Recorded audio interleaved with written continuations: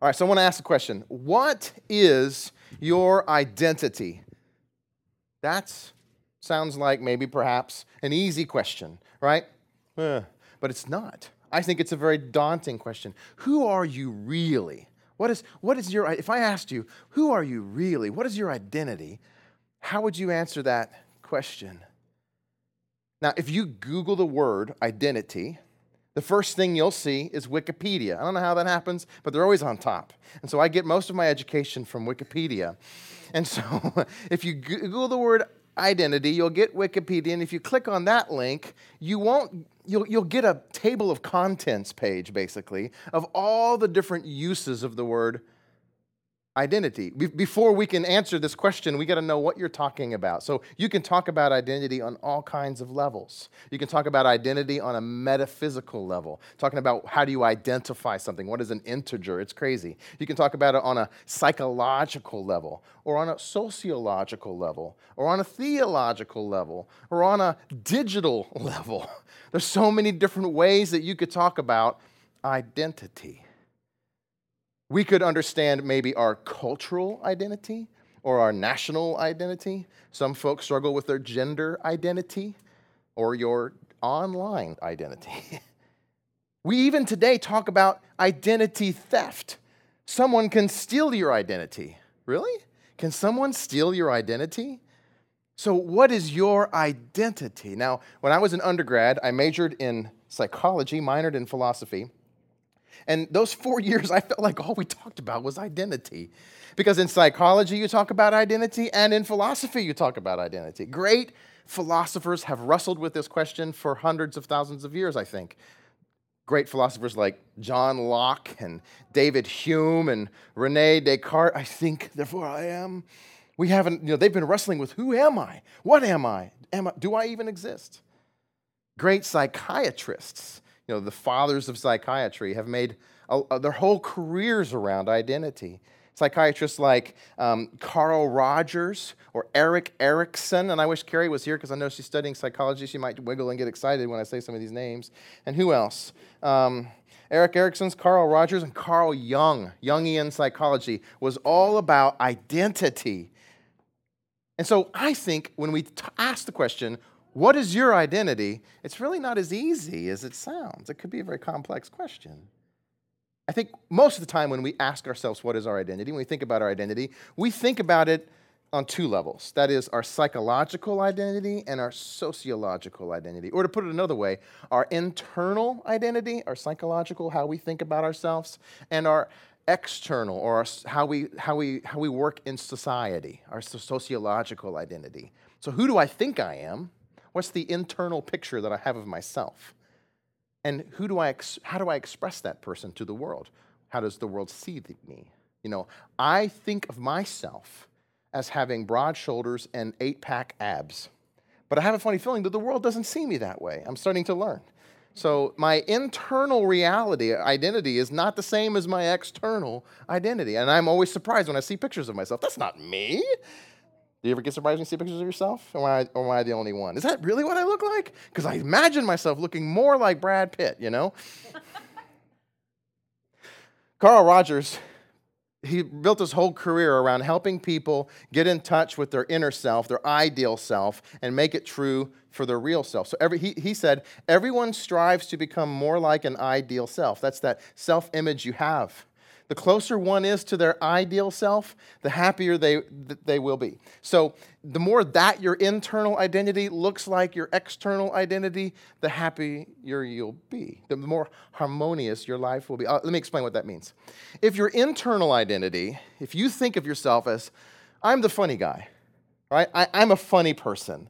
What that means is because you think you're funny, then you're going to always try to be the funny guy. So you're always going to externally express yourself by being funny. I'm telling a joke. And that only works if other people actually think you're funny. If you think you're funny and you only think you're funny and no one else thinks you're funny, then you're not funny. You're weird. And so your internal reality is, I'm funny, but your external reality is, you're weird.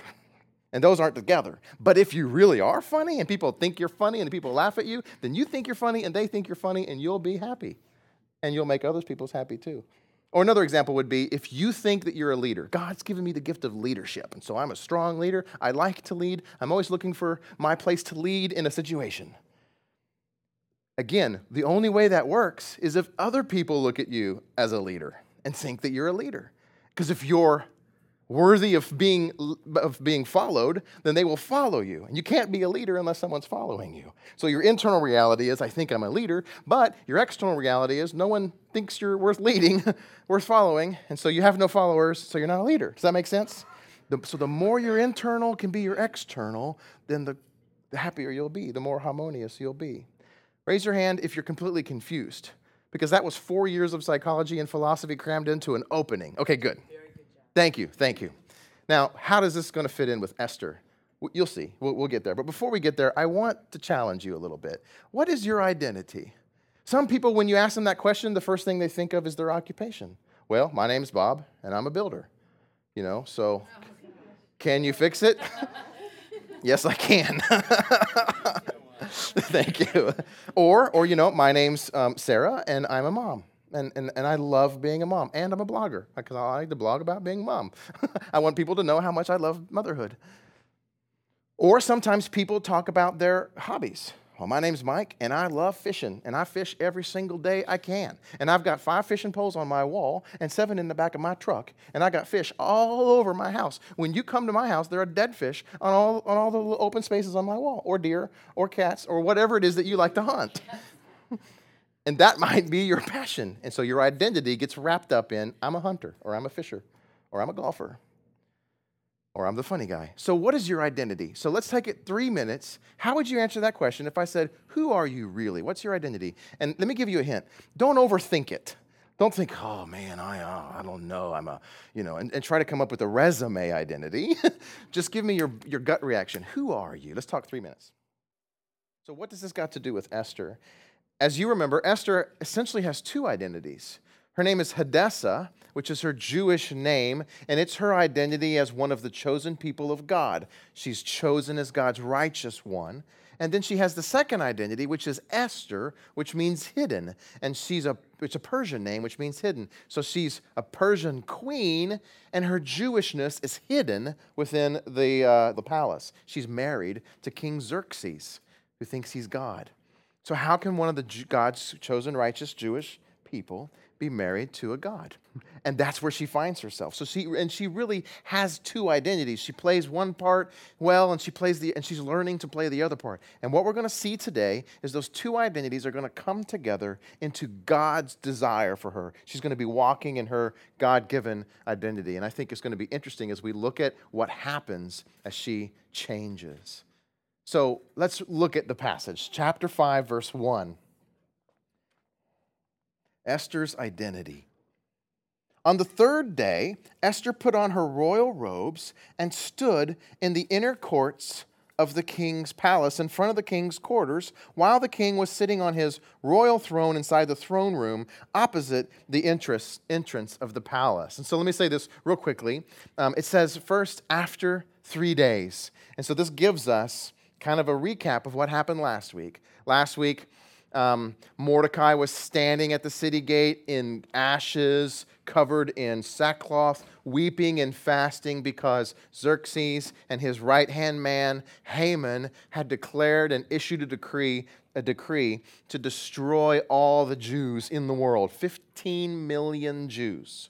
And so the Jews are fasting, Mordecai is fasting, and Mordecai tells Esther, you need to do something. You're in the palace for such a time as this. It's time for you to rise up and fulfill your destiny and fulfill your identity. And she says, no.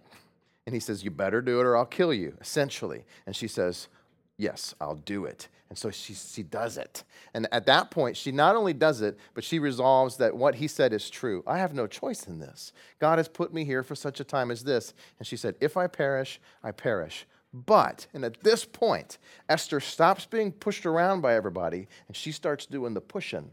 And she says, Mordecai, you fast, and you command everyone else to fast, and I'll fast for 3 days, and then I'll go to the king, and if I perish, I perish. And from that moment on, Esther is going to start giving commands throughout the whole book. Before that, she's just been told what to do. He says, go play the Bachelor Persia. She said, yes, sir. He said, don't tell anyone you're a Jew. She said, yes, sir. The eunuch said, don't wear that. She said, yes, sir. And she became queen that way. But now she's going to start fulfilling her destiny, her identity, and leading. Let's look what happens. She walks into the courtroom. So she is going to approach the king. And as we met last week, we learned that if the king didn't summon her, he would kill her. Or he would extend his staff, his scepter, to her and touch her with it, which was giving her grace, giving her the possibility to walk in. We actually have artwork from this time period still of King Xerxes or King Darius sitting on his throne, holding out his scepter. But behind the person approaching King Xerxes is a giant man with a giant axe. So you've got two choices. If Xerxes doesn't put out his scepter, Jim Bob will put out his axe and cut your head off. So she's going to approach this throne not with confidence, but with humility and fear and trembling. And then the writer tells us about the palace. It's the entrance of the palace, and he uses a lot of words there. And the reason why, I think, is because he's trying to get us to see this magnificent throne room. Xerxes had a throne that was elevated on a plane, so you had to actually walk up these stairs to get to his throne. So he sat up there, elevated, and historians will tell you that the room itself was supported by beams that were 65 feet high. That's pretty high. It's a big vaulted ceiling. I'm about just under 6 foot. I'm 5'11" and 9 centimeters. And so I'm not going to lift my hand all the way up so I don't reveal my belly button, but I would imagine this ceiling is probably 8.5 foot tall, maybe 9 foot tall. A basketball goal is 10 foot tall. So if you're a little over 6 foot and you can jump a little well, you can slam dunk on a basketball goal. But if you're under 6 foot and you're kind of chubby, there's no way you're going to be able to slam on a 10-foot goal. So imagine 65 feet high. That's how high his throne room is. It's an ominous room. And she's walking in to see what will happen. 50-50 chance.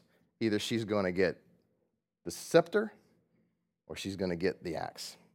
What do you think will happen? Dun, dun, dun. This is a great time for a commercial. Verse 2, and when the king saw Queen Esther standing in the court, she won favor in his sight, and he held out to Esther the golden scepter that was in her hand. Whew. Oh, man, I don't know about you guys, but I was nervous. Then Esther approached and touched the tip of the scepter, and the king said to her, what is it, Queen Esther? What is your request? It shall be given you even to half of my kingdom. And Esther said, well, if it pleases the king, let the king and Haman come today to a feast that I have prepared for the king. Okay, so this is interesting to me. First thing, he gives her favor. She found favor. And as we covered before, that word literally can be translated grace. The God, named Xerxes, extended unto her grace. And what's interesting to me is this. Just as Esther spent 3 days in her room fasting before she approached the king to see if she would live or die, Jesus spent 3 days in the tomb before he approached his Father to see if his death was good enough to cover all of our sins. And it was, and it still is. She comes out on that third day after Passover, which is when the decree was given, and she comes to the king, and she's trembling. But you and I, we don't approach the king like that, do we? Jesus sits on the throne, and he is God, and he is sovereign, but we approach his throne with confidence. It says this in Hebrews 4. Let us then with confidence draw near to the throne of grace that we might receive mercy and find grace to help in time of need. Because Christ spent 3 days in the tomb and approached his Father, you and I can approach the throne with confidence. Can you imagine that? There's this parallelism in this story about Esther approaching the God named Xerxes and us approaching the God named God. We get to approach his throne with confidence, knowing there's no axe. There's just grace. So be encouraged. Approach his throne if you need to. And then he says to her, what do you want, Esther? Obviously you want something because you risked your life to get it. What is it? Name it. Up to half the kingdom, I'll give it to you. Now, if I were Esther, I would say, that sounds nice, half the kingdom. Remember, Xerxes rules the world. Half the world. I'll take the north hemisphere, please.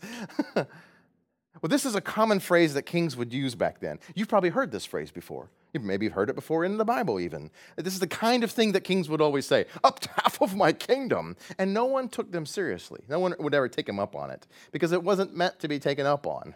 If you did take him up on it, it might be bad news. I don't know. There is actually a story in the New Testament about another guy named something the Great.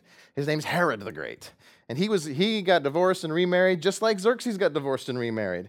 And he had a party and got drunk just like Xerxes had a party and got drunk. And so when his wife came to him, just as Esther came to him, he said, up to half my kingdom because your daughter danced for me? Just like the story, isn't it? Somewhere it's just like the story. And she didn't ask for half the kingdom, but she asked for something politically that might have been. And that was for whose head? John the Baptist's head on a platter. So anyway, Xerxes says up to half my kingdom, and he doesn't really mean that. He means whatever it is you want, better ask, because I'll give it to you. And she says, come and with Haman to dinner that I've prepared for you. And I'm thinking, maybe she should have been more like Herod the Great's wife and say, give me Haman's head on a platter. That would have been nice. Why? Because he's Hitler and I hate him. That's why. And because he's trying to kill me and I'm a Jew. Oh, by the way, I'm a Jew. I didn't tell you that. I know I've been married for 5 years, but I'm a Jew. Xerxes doesn't know she's a Jew. Haman doesn't know she's a Jew. Xerxes doesn't even know that the so-called people that Haman wants to kill are the Jews. He has no idea. So this is a very interesting story. And it's very interesting to me that Esther says, instead of giving me Haman's head on a platter, or kill Haman right now because he's Hitler, or I need to talk to you, you've commanded to kill all the Jews, of which I'm one, and my dad too. She says, I made dinner for you. I guess the way to a man's heart is in his stomach. But why? I don't know. How could she do? 15 million people are dying. I mean, they're out there dying right now. They're out there fasting and mourning and weeping and wondering when the day will come when they will die. And she says, let's eat dinner. Do you ever just think this is a bad idea? Maybe she should rush in and cry or something? How many of you would have rushed in and cried or something? Yeah, me too. Like, I don't have that kind of self-control. Sometimes I just rush right in and say, and just spill it all over the place, and then realize, wait a minute, maybe I should have done something different. So we see already that Esther is showing wisdom and prudence in her new identity. Different kind of identity than she had before. Let's look what happened. It gets even weirder. Then the king said, bring Haman quickly. So he came. So the king and Haman came to the feast that Esther had prepared, and they were drinking wine after the feast. That's good. So after dinner, they're drinking wine. He's going to get a little happier. This would be a good time to ask him maybe, you know. She's smart. She knows how to fill his belly and give him wine. The king said to Esther, all right, this isn't what you wanted. This is not what you risked your life for, was to make me dinner. So what is it? And don't forget, I'll give you half my kingdom. Then Esther answered, my wish and my request is, commercial time. No, I'm just kidding. Verse 8. If I have found favor in your sight of the king, and if it pleases the king to grant my wish and fulfill my request, come on, get on with it. Say it. That's what I'm thinking. Let the king and Haman come to the feast that I will prepare for them tomorrow.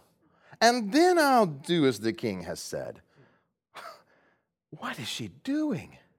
I have no idea what she's doing. Like, I would have already spilt the beans. Maybe she's just trying to warm his heart towards her again. Maybe she feels like this isn't the right time. You know, I've done this before where I'm trying to sell a deal, and I know I had it all prepared. The speech was ready to go. I started to deliver the speech. There was an interruption, and I decided maybe now not is a good time, maybe tomorrow. I don't know what's happening here.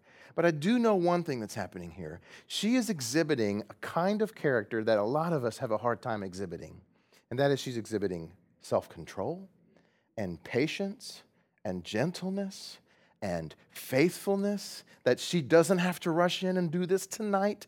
It can wait till tomorrow.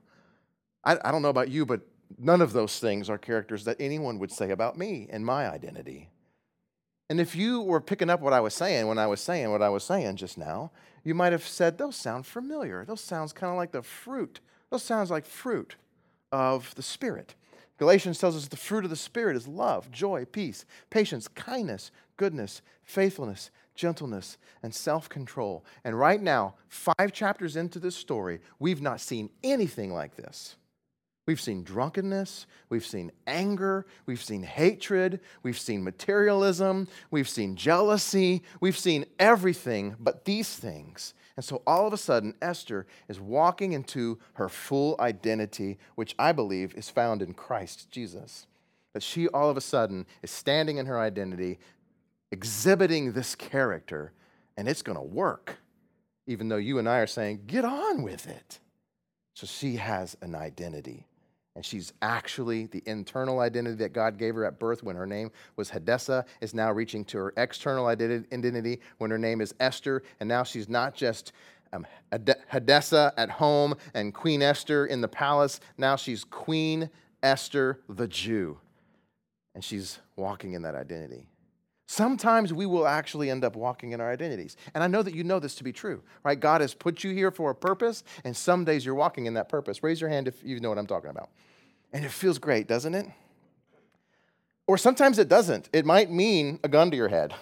Okay, so now what we're going to see in the last 7 verses of this book is sort of a character sketch. We just saw Esther, and we just saw that she's actually walking in her new identity, which has been given to her by Christ. Finally. And now we're going to see, in contrast, Haman walking in his identity. And we already know what his external and his internal identity are. If you've been walking through this series, you know he's a selfish, arrogant, prideful, foolish man. And so we're going to see his identity. And what I want you to know from the very beginning is that his identity is wrapped up in his idolatry. You'll see it in this verse. Let's look at it. Verse 8. And Haman went out that day joyful and glad of heart. Of course, he just got invited to dinner with the queen of Persia, Esther, the most beautiful girl in the world. She risked her life to have dinner with me, is what he's thinking.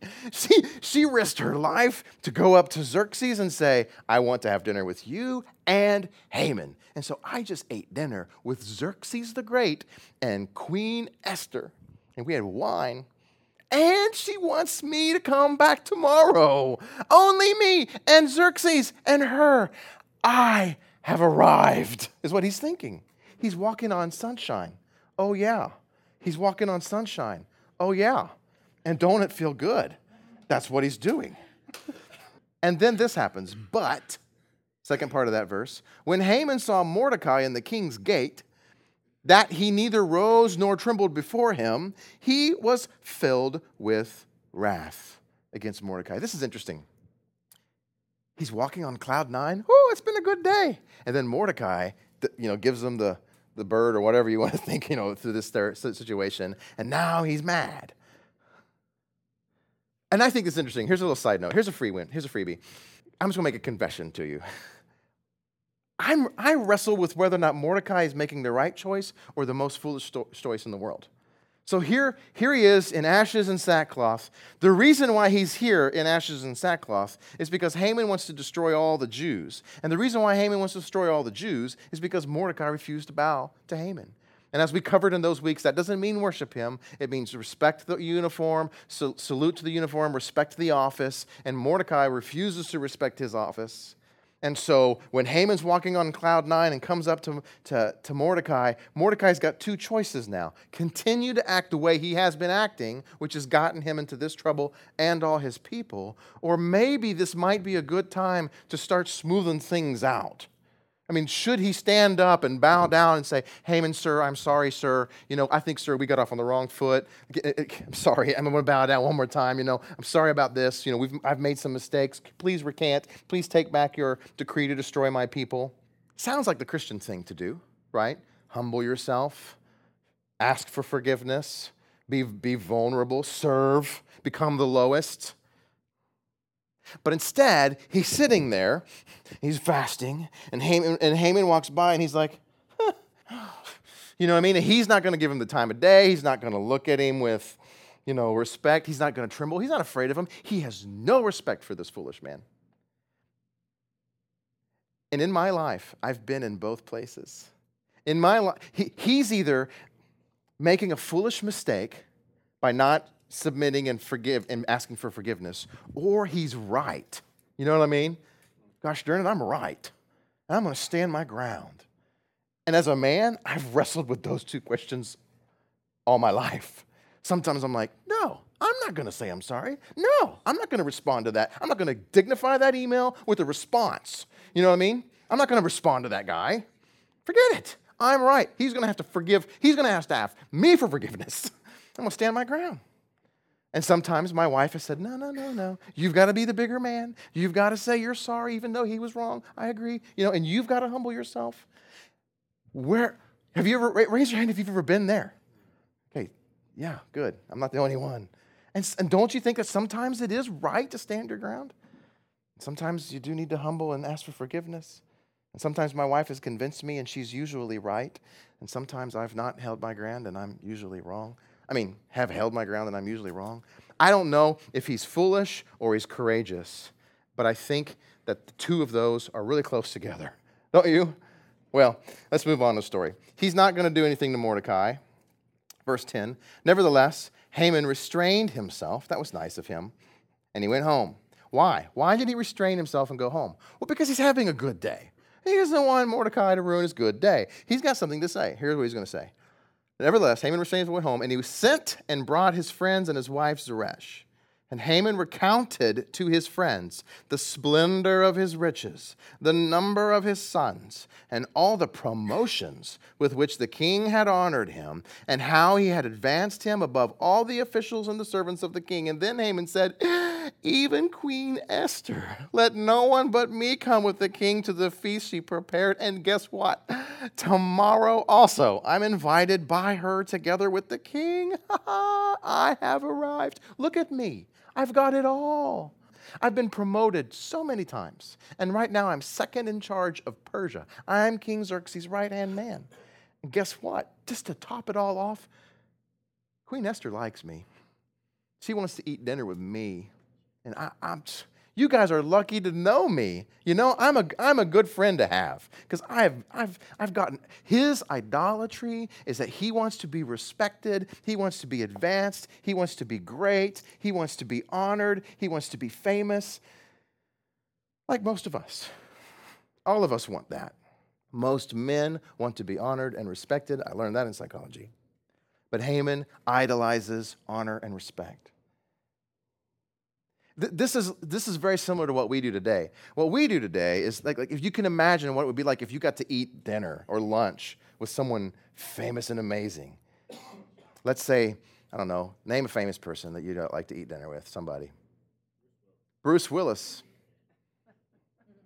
So Bruce Willis says, HJ, you and me only, buddy. Let's go out and grab some wings. You go eat wings with Bruce Willis. I'm willing to bet money you're going to find a way in that conversation to snap a shot, put it on Instagram, and then when you get home, you don't have Facebook, but maybe you can get your wife to do it for you. Put it on Facebook and say, ladies and gentlemen of the world, I ate lunch with Bruce Willis. He's my bud.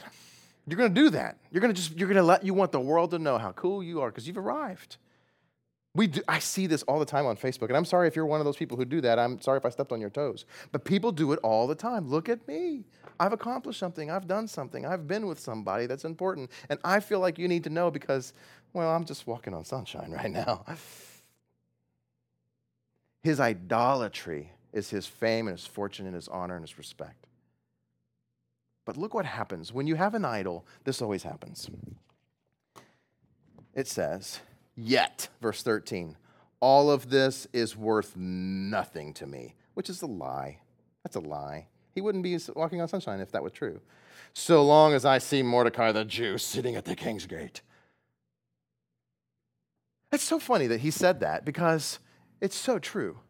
When we have an idol, we are on sunshine when our idol is, when being stroked, if you will. I've got an idol, and right now my idol is fame, and I'm famous, so I'm happy.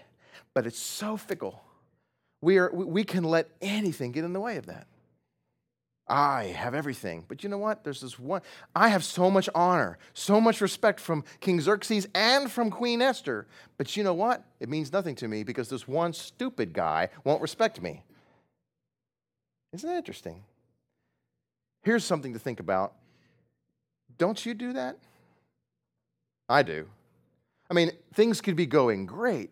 We've been given so much. God has blessed me so much. I got 3 beautiful children and an amazing wife and a home, and I eat well, as you can tell. And so I've, so much blessings. But then one little thing can ruin my day. One little phone call, one little email. Sometimes I even make up things in my head, It's like, I think that person doesn't like me anymore. And because one of my idols is that I want people to like me, it ruins my day because I feel like I have to fix it and make them like me again. And they may not even not like me anymore. It's just that I thought they don't. So I could be out at the zoo with my kids and say, that one person gave me a dirty look the other day. Oh man, my life is ruined. I don't say those things out loud. But it's like it does that in my heart. Raise your hand if you're with me. Okay, good. So we've got so much going for us, and yet we get so distracted by these little things. It's because of idolatry and our identity. So he says, I hate my life because of Mordecai. And Mordecai's nothing. He's a stupid little Jewish old guy. You know what I mean? Sitting on the floor what's he wearing? Sackcloth. I mean, come on. He doesn't even have any clothes. Why is he so upset about this guy? Then his wife Zeresh, here's a wife with some good advice for her husband. And all his friends said this to him. I've got an idea. Let a gallows 50 cubits high be made, and in the morning tell the king to have Mordecai hanged upon it. Then you can go joyfully with the king to his feast. Then you can forget about Mordecai, and then your life will be perfectly happy. And what do you think Haman thought of it? The next verse says, he was very pleased with this idea, and he commanded his people to build the gallows. I want to paint this picture for you. 50 cubits equals 75 feet high. Do you remember how high I said Xerxes' throne room was? 65 feet. So this is 10 feet. This is one basketball goal higher than Xerxes' throne room. So Haman is essentially saying, my respect and my honor is so important that because this guy won't honor and respect me, I want to put him on a pole 75 feet high so that the world will know what happens to you if you don't stroke my idol. Can you get your mind around how high 75 feet is? I mean, this was ancient Persia. They didn't have cranes. I don't know how they even got. Solomon's temple, I think, was 35 feet high. Xerxes is 65 feet. Mordecai is going to be hung 75 feet in the air. Again, 10-foot basketball goal, that's 7.5 basketball goals. Just to give you a picture, the tallest dinosaur known to man is called a Breviparapos. That's the Texas version of his name. Breviparapos. I don't know how to say it. Look how tall he is. Of all the other dinosaurs, the maximum size of a Tyrannosaurus Rex is 25 feet. So a Tyrannosaurus Rex is about here. A man, see this man? Not quite 10 foot tall. Tyrannosaurus Rex here. That's how high 75 feet is. Can you imagine walking through town and seeing someone hanged that high up? Now, another thing I need to tell you this is when we see that word gallows, we think American Western, right? I'm going to hang him on a gallows. So we think of this noose and trap door, but that's not what a gallows is in the Bible. In fact, what it really is just a pole. They would kill him, maybe even decapitate him, and put his head on the pole and run the pole through him and stick him up as high as they could. This is the way they would do it back then. This is why the Bible is constantly saying, "Cursed is anyone who hangs on a tree, hangs on a pole." Where Moses would put a snake up on a pole. And Jesus says, just as Moses put the snake on the pole so that anyone that looked at the snake will be healed, so the Son of Man will be elevated on a pole so that anyone who looks at him will be healed. And so this is what it really means. It wasn't a noose. It was a pole, 75 feet high. The Persians invented Roman crucifixion, by the way. I don't think I mentioned that before. The Persians invented it. The Romans mastered it. So this is definitely a typological thing about Christ. Lift him up as high as you can for the world to see. Here's the deal. When we have an idolatry, we also always demonize the opposite of idolatry. Jonathan Edwards, he says if you idolize, you also demonize. I've never really given this a lot of thought until this week. What that means is whatever it is that you idolize, you automatically demonize the opposite thing. So for Haman, for instance, he idolizes respect and honor. So therefore, he's going to demonize anyone who doesn't respect and honor him. And that's the Jew, and therefore all the Jews, because they won't respect and honor him. Americans are commonly known to idolize money. We tend to idolize money. So what does that mean that we demonize? Well, we demonize the opposite of wealth and money. And I think we do. We demonize the poor. We say, well, they don't work hard enough. I made this money. I worked hard. They can do it. We demonize anything that gets in the way of our bottom line. So it may not be the poor, but it may be this new, political maneuver that they've just done to make me pay more taxes. So now that gets in the way of my bottom line. So my idol is money, and my demon is anyone who creates policies that will hurt me financially. Does that make sense? I can come up with more examples. We idolize, well, what do you idolize? Let's talk about that. What's your idolatry? And then you'll know what your idolatry is because you tend to demonize the opposite. Oh, let me give another example I had. Christians idolize things. Christians idolize Christianity. Have you ever thought about that? We tend to idolize religion, if you will. And so we call these people legalists, right? Legalistic, religious, pharisaical, whatever word you want to use. If they idolize these things, what is it that they demonize? Anyone that doesn't agree with what they idolize. So if you wear blue jeans, listen to rock and roll, or go with girls who wear jeans, whatever it is that they used to say, then all of a sudden you're a demon. You're the evil one because you obviously can't be a Christian because this is what we believe as Christians, and you're not one. And if you say you're one, then you're evil, you're a heretic, you're a wolf in sheep's clothing, and so we're going to demonize you. Raise your hand if you've ever experienced that. Raise your hand if you've ever done that. So you can't raise your hand only one time. You've got to raise it both times because if you've ever experienced it, you've done it too because you probably demonized them. Oh, I have. You demonized them. Maybe they're not Christians and they're evil because they're like Pharisees, and Jesus hated the Pharisees. So see, we're all in trouble of idolatry. So let's answer this question. What is your idolatry? Because here's the thing. Your identity frequently gets wrapped up in your idolatry. When I asked you earlier, what's your identity? Some of you said Christian. That's great.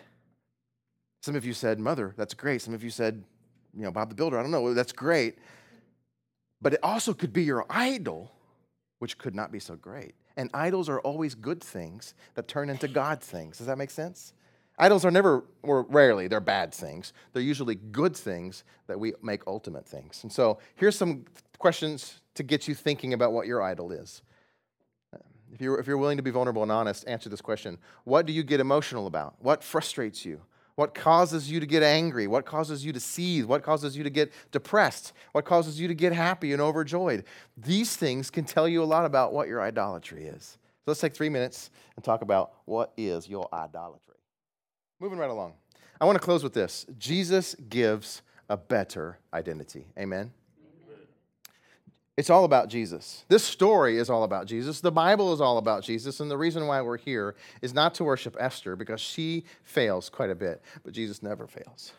And Jesus gives the best, the better identity. He gives us a new identity. And so if our identity is in what we've done or what we do or who we are, then that's a false identity because Christ has given us an ultimate, a better, a new identity. And if our identity is wrapped up in our idolatry, which is the things that we want and the things that we need, acceptance, people to like me, being right, our children, then again, that is a wicked idolatry that also has a demon behind it that we will demonize the opposite of those things, and it ruins our life, so we'll never be walking on sunshine because as soon as we are, something will get in the way, our kids will fail, we won't be accepted, gosh darn it, we're wrong once in a while, and our life's ruined.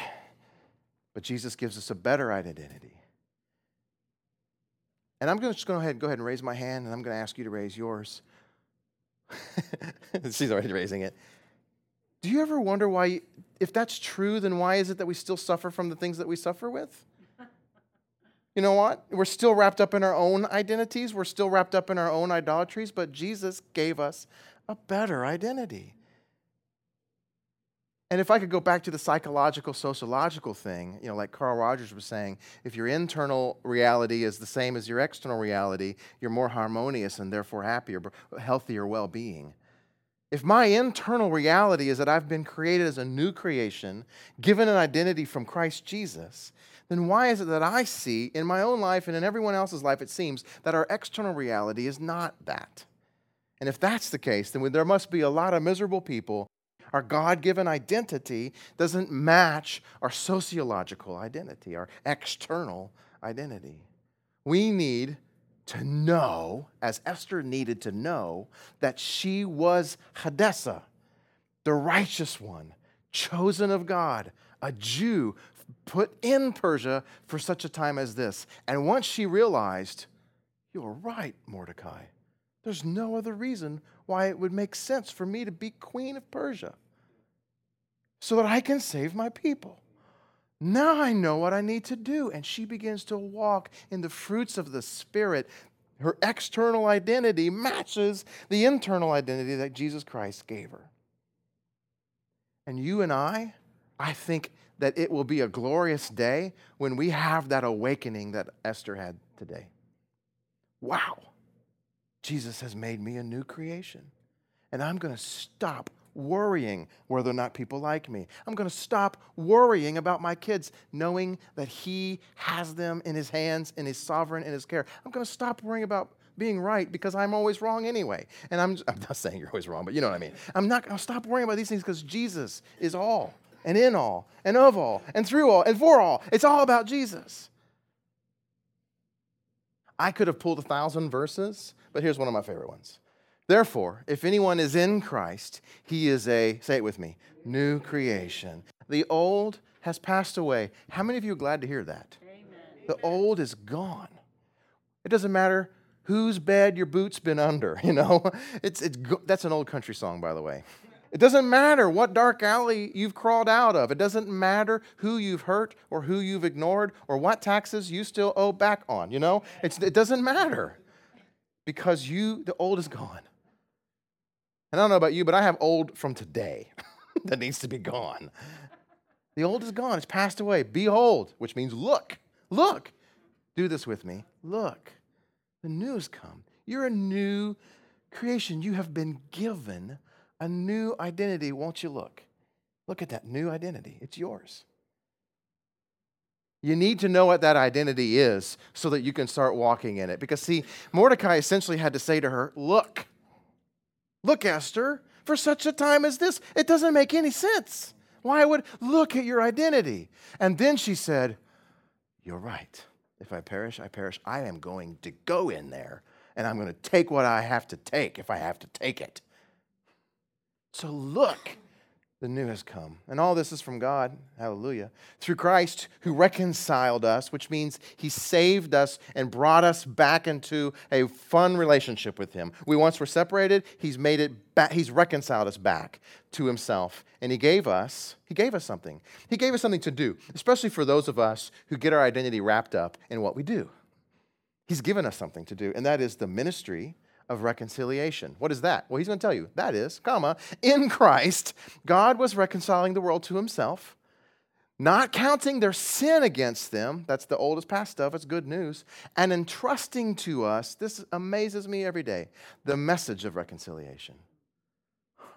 What is the ministry of reconciliation? It is that from the beginning of time, God has been reconciling the world back to Himself, which means He's not counting your sins. He's forgiving your sins. He's saying, forget about it. I want to be in a relationship with you. And because of that, He's giving you the message of that message. Why? Because you're a sinner and you've been forgiven. And now that you can walk in that identity of forgiveness, don't you want to tell people, you know what? I used to have this heavy burden on me of past.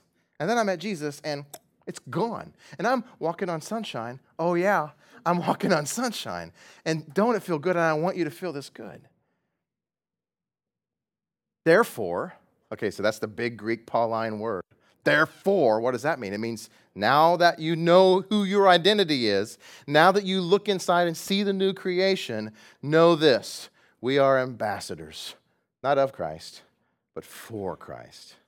which means that Christ is no longer walking on the earth. He's at home on his throne, and he is sending us out on this earth as his ambassador to represent him, God making his appeal through us. I hope this keeps you awake tonight. I want it to. Your identity is that you're a new creation, and God has given you that identity. And it's good because your past is gone and the new has come, and that is good.